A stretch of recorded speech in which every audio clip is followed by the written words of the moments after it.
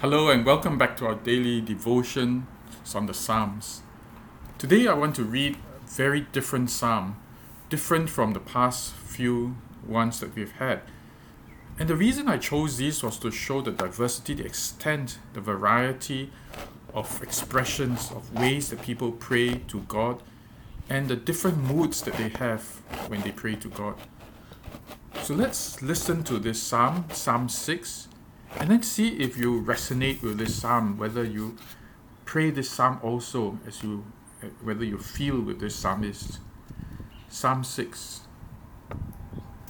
Lord, do not rebuke me in your anger, or discipline me in your wrath. Have mercy on me, Lord, for I am faint. Heal me, Lord, for my bones are in agony. My soul is in deep anguish. How long, Lord? How long? Turn, Lord, and deliver me. Save me because of your unfailing love. Among the dead, no one proclaims your name. Who praises you from the grave? I'm worn out from my groaning. All night long I flood my bed with weeping and drench my couch with tears. My eyes grow weak with sorrow. They fail because of all my foes. Away from me, all you who do evil, for the Lord has heard my weeping.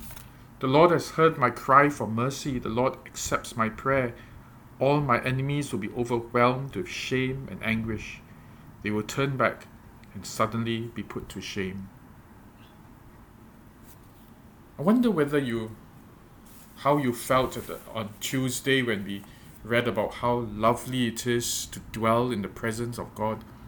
When we heard of the psalmist testify of the joy, the tranquility, even the gentleness that sparrows and swallows dwell in the house of the Lord, but how he yearned for it, and that yearning turned desert into rivers of joy. You can almost feel that deep gushing of joy when he comes to the presence of God. You know, there is nothing more frustrating than to hear someone talk about the goodness of God, experiencing the amazing promises, amazing miracles that God does, about how it feels, how much joy there is in one's heart, and not feel it at all. And this is exactly what I think the psalmist is going through. That there are times when everyone else experiences closeness with God, everyone experiences the joy of being in the presence of God, and we just haven't the faintest idea, the faintest experience of what all that means. No joy, no answered prayer, no peace, no goodness.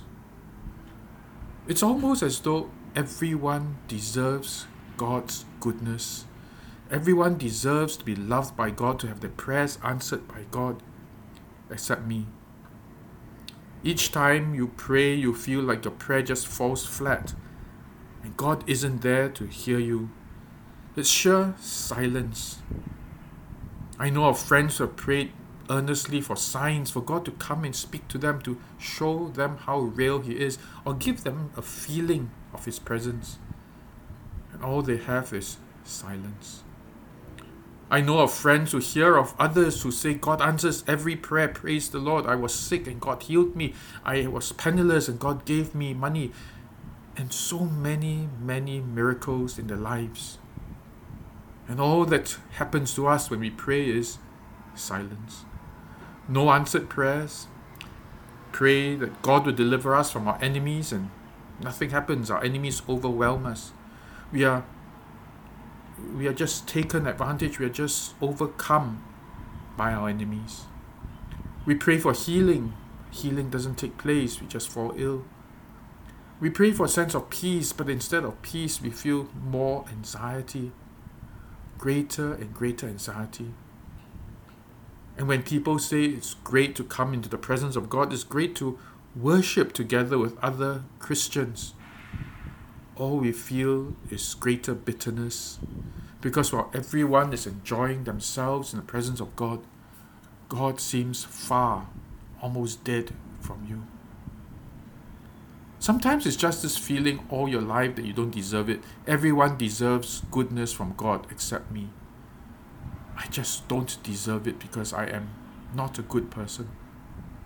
But sometimes it's a real sin.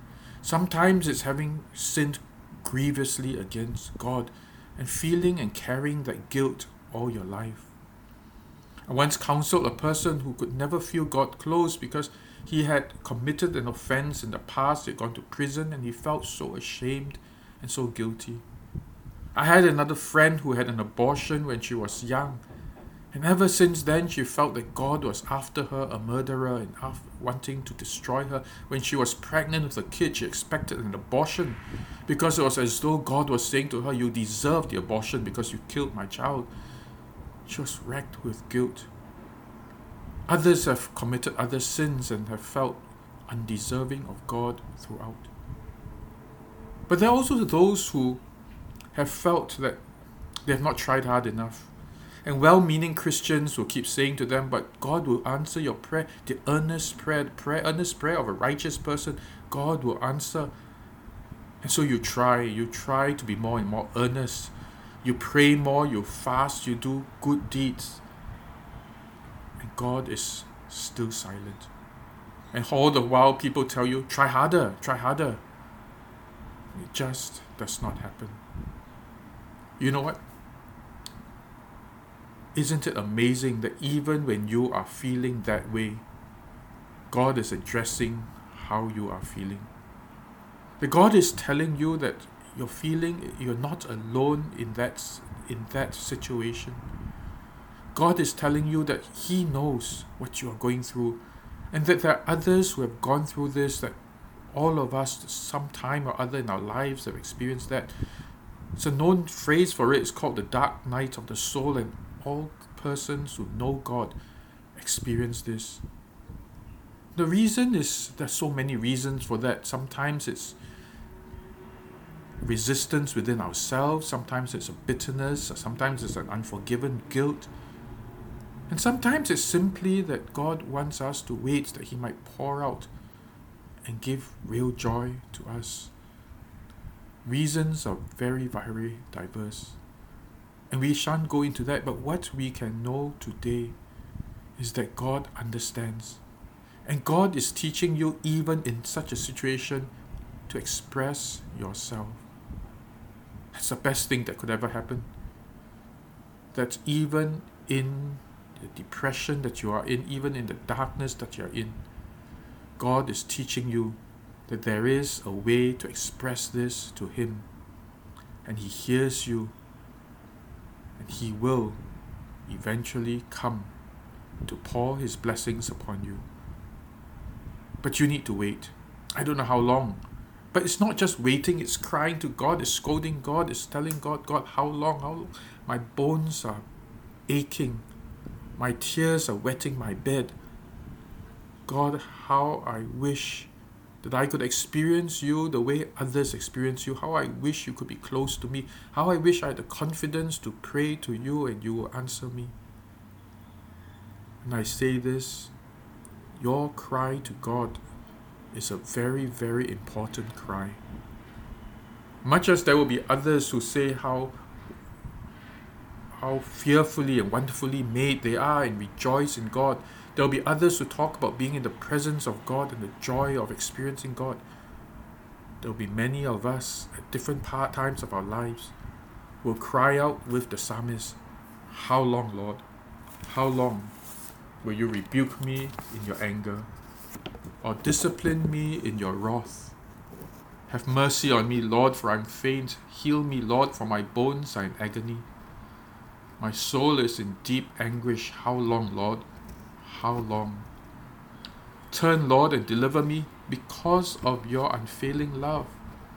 Among the dead, no one proclaims Your name. Who praises You from the grave? I am worn out from my groaning. All night long I flood my bed with weeping and drench my couch with tears. My eyes grow weak with sorrow, they fail because of all my foes. Away from me, all you who do evil, for the Lord has heard my weeping. The Lord has heard my cry for mercy. The Lord accepts my prayer.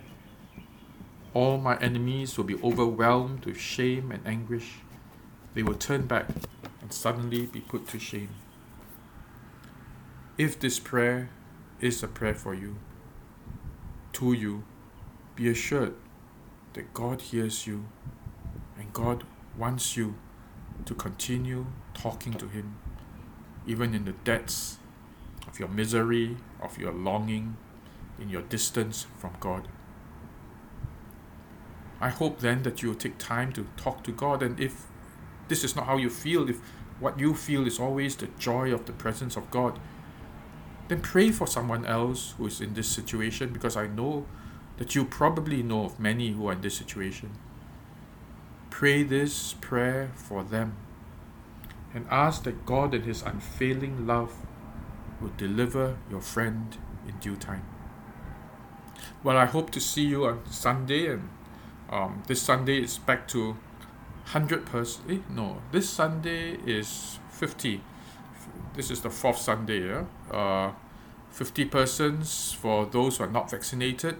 If you are vaccinated, you're also welcome to join, but give a bit of time, sign a bit later, so that those who are not vaccinated can sign first. But I would love to see as many of you come together. Of course, if you are not sure of your health status, then do keep yourself safe. Otherwise, come and let's worship together. See you then. God bless you, and goodbye.